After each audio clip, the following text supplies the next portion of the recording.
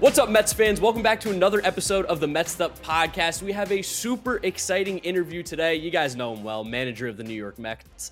Buck Showalter is joining us today. Buck, first and foremost, thank you so much for taking the time out of your day and joining us on the podcast. Well, thank you. Nobody's that busy. Everybody tries to act like they're all important and busy and can't make time for anything. Nobody's that busy. We all act like we're important and busy.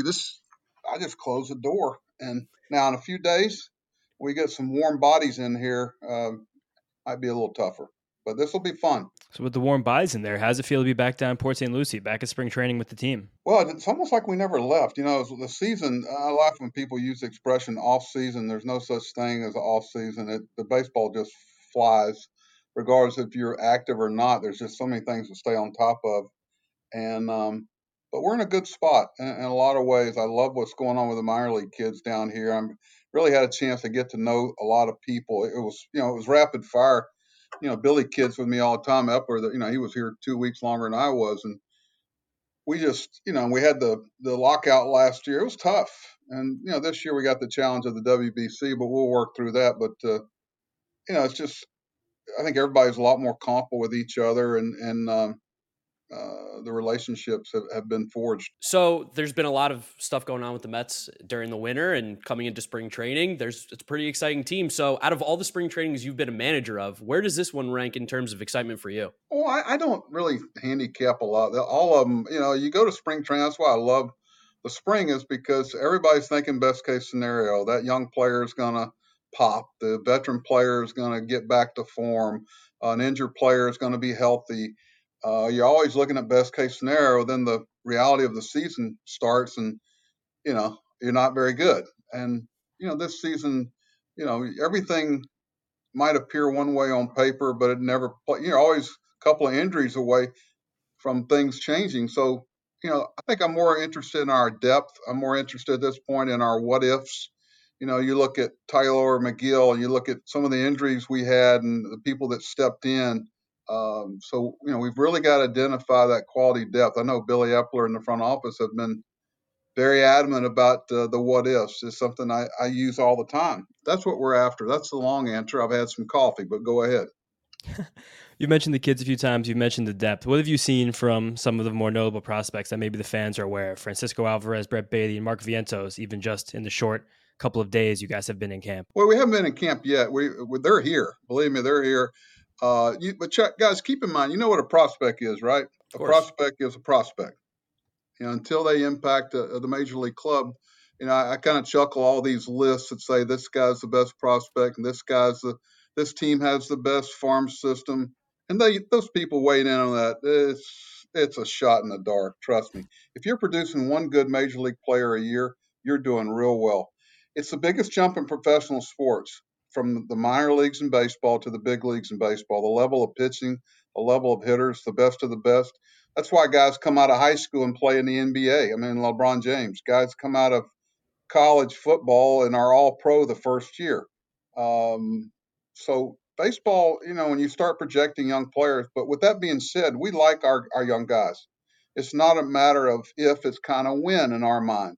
So, I'm more looking at the guys that may not be household names right now that people aren't talking about. There's a lot of guys that aren't making some of these so-called expert lists that are as good, if not better, prospects. One of the keys for an organization is identify your prospects and eliminate your suspects. And sometimes I call them fake prospects. So buyer beware. Of course.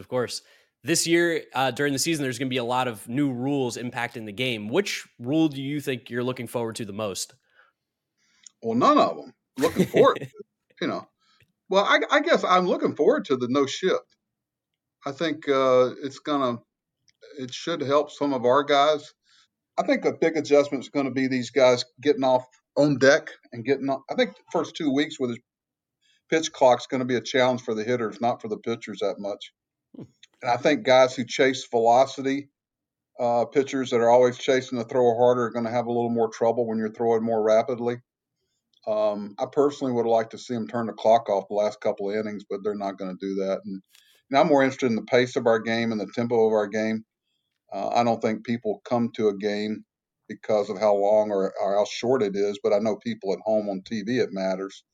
And I don't think people come to a game because Lindor's walk-up song is such and such. But they didn't ask me. But it'll be, could you imagine watching a football game without replay or baseball without replay now? You kind of look at some of this stuff and you always confuse change with a lack of respect for tradition.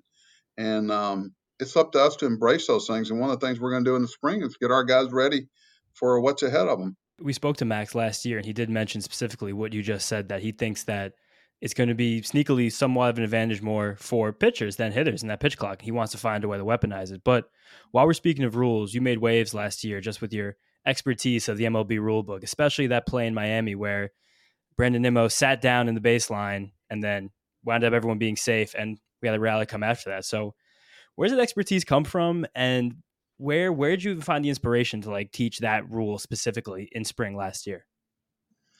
Well, it's kind of like being an umpire or a referee. I refereed college basketball, started out in low eighth grade, middle school, worked my way up to some college conferences, and you had to learn the rules. And if you're going to manage a team, I don't know them all. I learn some nuance every year, and I try to take advantage of them. And I want our players to.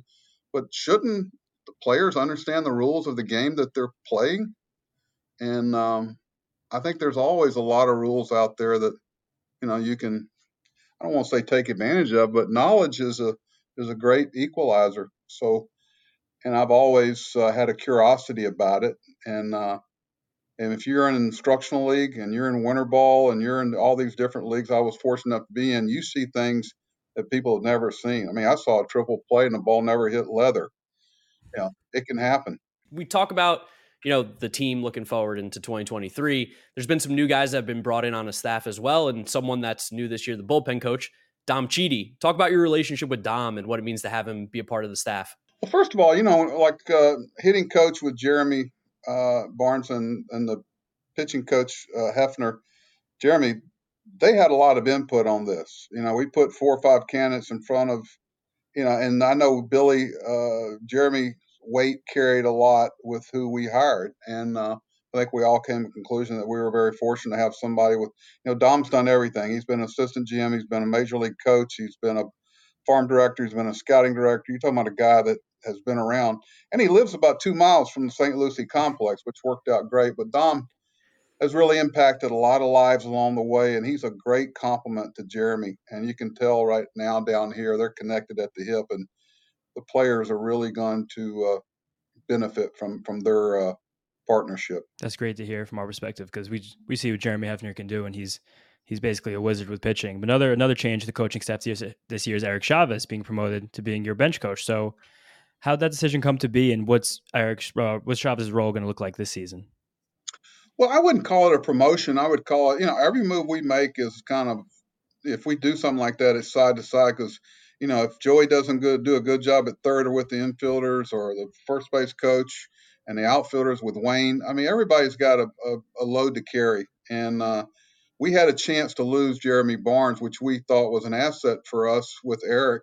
We had a very good hitting situation last year. In order to keep that from happening, we thought we had a chance. Well, we were going to lose him to another club as a head hitting coach. So we took Jeremy and we talked to Glenn. Glenn made this happen because we think with some of the catchers and the potential of Alvarez around the corner, Glenn's job is going to be full time with these catchers. Not that it's not, and he'll continue in a lot of the same capacities. But I think Eric's on a great path of where his career may end up, and I think this is a good stepping stone for him down the road, and another good thing for him. And just about all our guys could do each other's jobs. It's a well-rounded staff. This has probably got a chance to be the best coaching staff I've ever had. Wow, that's awesome to hear. You've been in a bunch of spring trainings throughout your career. What would you say the biggest change in spring training has been over time? Um, I don't know. The more things change, the more they stay the same. I've got a very definitive thing that I want to accomplish here, and I want us to feel completely ready. And the only thing that challenges us is the game itself. Um, the biggest change in spring training, probably the facilities are so much better. The travel's better. I mean, I used to have to go from Tucson to Yuma to Phoenix to, I mean, some of these trips. And I think, and the minor leagues being here, we're getting ready to probably build another a facility for our minor league housing and stuff that our ownership's going to allow at some point. And it's really the last piece we have. I think our complex down here is one of, if not the best in Florida. And we don't have to share with anybody. So it's been a real asset for us. It's about eliminating excuses. Steve Cohen and our front office have done a great job of eliminating a lot of excuses for us not to have success. You've been part of a lot of spring trainings now at this point in your career. Do you have a favorite memory or favorite story from any spring training you've ever been a part of to share? Probably not to share. No, spring. I'd say spring's a great time because everybody's so upbeat. They're thinking about the best case scenario. I love the spring. I love getting up at. I don't want to tell you what time I get up and I get here. It's still dark. When I get home, it's dark. All I do is sleep there, and it's a labor of love. I love having a hot cup of coffee when the sun's coming up and walking the fields before anybody's here. Well, with our group, there's a lot of people here, but those are the little things I love about the spring is getting a leg up on things and being ready. So when the players come through that door, the only thing they have to do is prepare themselves for the season. And the last week is tough because you're starting to make some really tough cuts. But for the first 3 or 4 weeks, it's a really upbeat time, and it's a great time for the fans because the players are so accessible and so open. And I challenge anybody, if you're looking to kill some time, come on down to St. Lucie. It's not that expensive, and the players are right here with you. Since we're on the topic of spring training and warm weather, are you a beach or a pool guy? I know it's a little off topic, but beach or pool? You're in Florida. Which one What are do you you think? picking? What do I think? You think the answer should be neither, right? Yeah, of course. I mean, baseball field, right? Dirt guy. I got to tell you, I get up in the dark and I get home in the dark. If there's a beach around here, and if there's, I think I had a pool in the backyard one time, and I didn't know it was there the last few days of camp. So I'm probably the wrong guy. If the bed is okay, it doesn't matter about the curtains because it's dark. If the shower works, I shower at the ballpark. I don't need a whole lot, guys, but it's beautiful. Nowadays they feed you. It's a special time, and I love the spring. And then the reality opens up. We open up in Miami this year, so it's going to be a Yeah. nice short trip. This team, especially we've put together this year, has a very strong mix of veterans and younger players. Some of the younger players we've touched on, but what is the role of the veteran player in spring training, in terms of bringing people along? Well, I'm not into hazing. I never have understood that rookie stuff. It's just stupid. And Yeah, I just, if the guy's wearing your uniform and your colors, make his path easier. Now, hey, listen, there's some rookies that might need a little tweaking here and there. They're a little ahead of themselves, and we've got the guys to do that, but not in a mean way. We're just trying to make, I've stepped on my tail a lot. I just want you not to make the same mistakes I did. That's the type of veteran I want, and our guys are like that. They're very very welcoming of anybody that can help us win, and they've all been there. We've all been a rookie at some time in our life, and what's that thing you may not remember a lot, but you always remember how somebody made you feel, and Mm-hmm. that's very true. So I got to tell you guys, one of my pet peeves. I don't tolerate any of that rookie hazing stuff. Life's too short. There's a lot of players from different countries, from different walks of life, different age groups. How do you find a way to connect with all these guys and make the team feel like a family more so? Well, we've got 10 countries represented now in our locker room. I One thing we do, we put the flags up alphabetical. We just finished them because we had to add some, and so when they come in, we know that we're thinking about them. I used to have a big country map, world map, but hadn't gotten there yet. But just something that whether it's an interpreter or whether it's if you're doing something, make sure that it's in Spanish also. I've been to Dominican, I've been to Puerto Rico, I've been to Venezuela, I've been to Mexico. I've been to Japan and Korea. I know the challenges going to these countries and not speaking the language, understand the culture, and they're all different, and we're not on this earth alone, thank God. And we don't have all the answers here in America. There's some countries that do things as well, if not better than us. I mean, look at the cars in Japan. They're pretty good. But I don't know. I think we try to make their paths easier and let them know that we've thought through it a little bit about the communication and also the respect for where they came from. This will be the last question. One of the last questions. Just Buck, thank you again for taking the time. But this offseason, you were honored I for the fourth understand. time. Hey, understand. Nobody's that busy. I love how people act like they're so. Oh, this is killing me. I'm so busy and taking the time. When somebody gives you that line, don't buy it. Okay, nobody's that busy. I'm sorry, but I mean, it's the fact that with the fact that we're here, we're talking to you. It's a great thing. Great to share this little conversation with the fans. But you were honored the season as manager of the year, fourth time in your career. That puts you in rarefied air. Steve Cohen delivered you that award at the baseball ceremony. I think that was about last month now. How's it feel to have the recognition for what you've done? Well, I should have given the award to Steve and handed it over to him because what he and he allowed us to do. That's such an organizational award. It is. It starts out being to the team that surprised the most because they go, well, something had to be different because we didn't predict them to win 101 games or whatever it was. So it had to be the manager, which is crazy. The players allow you those. That's a player award. I mean, I know Terry Francona and I were talking about it that night, and so it's almost a little not embarrassing, but it's a little bit. It makes you feel very humble about it because it's a reflection on the fans, the team, the organization. So I'm planning on kind of displaying that where the team and everybody can see it because it should have their name on it. It should say New York Mets, not my name. Wow. Yeah. I mean, that's a fantastic answer. Buck, thank you so much. Again, I know you said everybody has time, but thank you for your time. We really do appreciate it. And hopefully we'll be able to talk to you again soon and maybe see you in Port St. Lucie in a couple weeks. How's the weather there? In New Great York? Today. Yeah, about 60 baseball weather today. Yeah. Okay, you're in charge of the weather when we get home. Okay. Got you.